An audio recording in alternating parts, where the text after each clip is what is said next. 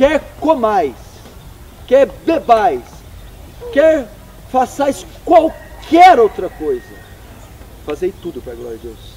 Por quê? O primeiro capítulo do Catecismo de Westminster diz que o propósito do homem é viver para a glória de Deus e gozá-lo para sempre. Esse é o fim do homem, ou seja, a finalidade com que o homem foi criado. Nós estamos aqui numa comunidade, não estão todos os membros da igreja aqui, mas nós temos uma comunidade gigantesca aqui de irmãos. Pedro disse que cada um deve saber responder a razão da sua fé. Judas diz para batalhar pela fé que um dia foi dada aos santos. Você, como cristão, deve saber a finalidade, a sua finalidade na terra.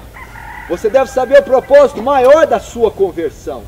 Por que você se converteu? O que você faz na igreja? Por que você é salvo? Qual é a função de um salvo? Qual é a função de um convertido? Qual é o propósito da igreja na terra? Por que nascemos? Por que morremos? Para onde iremos? Qual é o nosso fim em vida? Você deve saber isso. Você não está aqui por estar, não se converteu por se converter. Você não usa as ferramentas da fé em vão. Você não usa a fé, não usa a graça, o poder do Espírito Santo por usar. Tem uma finalidade isso. Sua conversão teve uma finalidade. Sua vida cristã tem uma finalidade. Sabe qual é? Viver para a glória de Deus. O que é viver para a glória de Deus? É tudo que você faz tem como fim Deus ser glorificado, Deus receber glória. Esse é seu propósito. Então, quer comais ou bebais, um ato de comer, uma refeição, um copo d'água gelado, Deus tem que receber glória para isso. E eu aprendo o que neste versículo? Que a nossa vida não foi feita para vivermos para nós mesmos. Paulo disse que era um escravo de Cristo.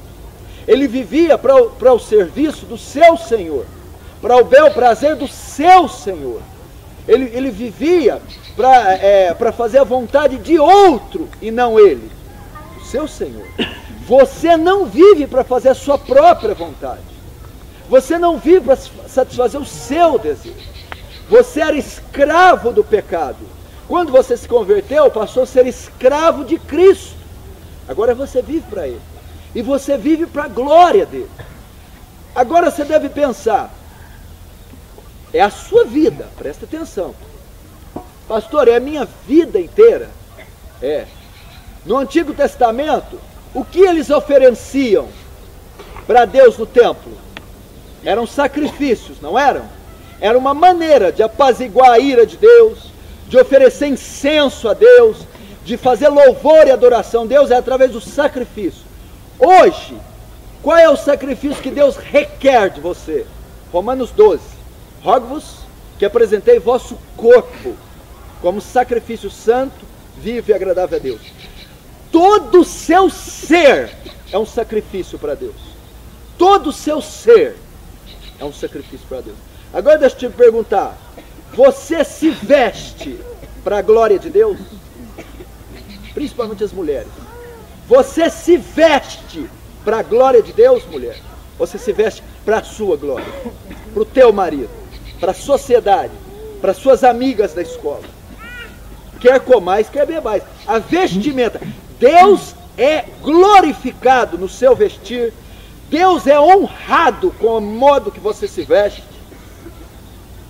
Você expressa a glória de Deus no seu vestir. Não, eu visto para mim, como eu quero. É pecado. Você está entendendo o que é viver para a glória de Deus?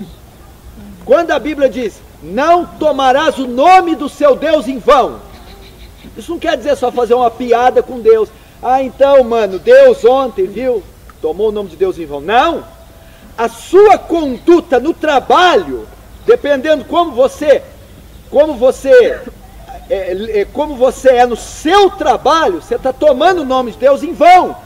Porque o fato de você ser cristão, você lá no seu trabalho, fala em nome de Deus, representa Deus, E quando você dá um mau testemunho, você toma o nome de Deus em vão. Quando você se veste, menina, com sensualidade, você toma o nome de Deus em vão.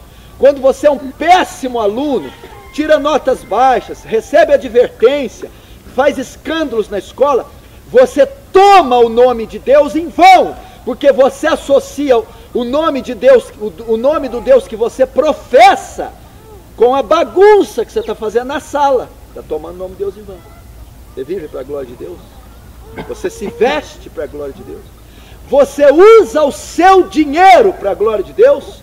Sabe o que os puritanos diziam?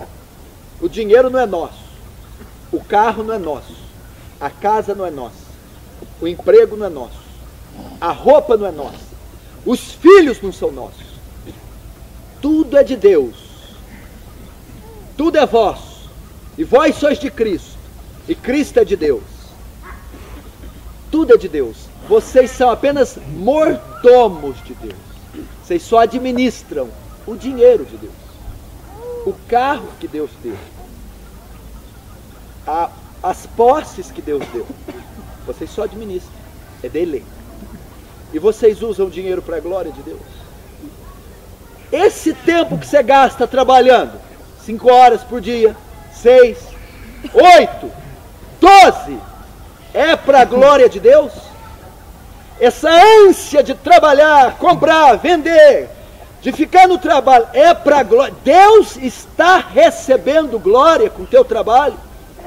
Ou esse trabalho faz você pecar, orar menos, ler menos, não faz o reino de Deus avançar, não dá testemunho para os funcionários, para os funcionários, para os clientes, para a esposa, para os filhos?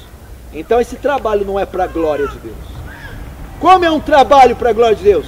É um trabalho que não me faz pecar, é para a glória de Deus. É um trabalho onde eu dou testemunho da minha fé, é para a glória de Deus. É um trabalho onde eu não comprometo meu casamento e meus filhos, é para a glória de Deus. É um trabalho onde os meus clientes veem o perfume de Cristo em mim. Isso é um trabalho para a glória de Deus.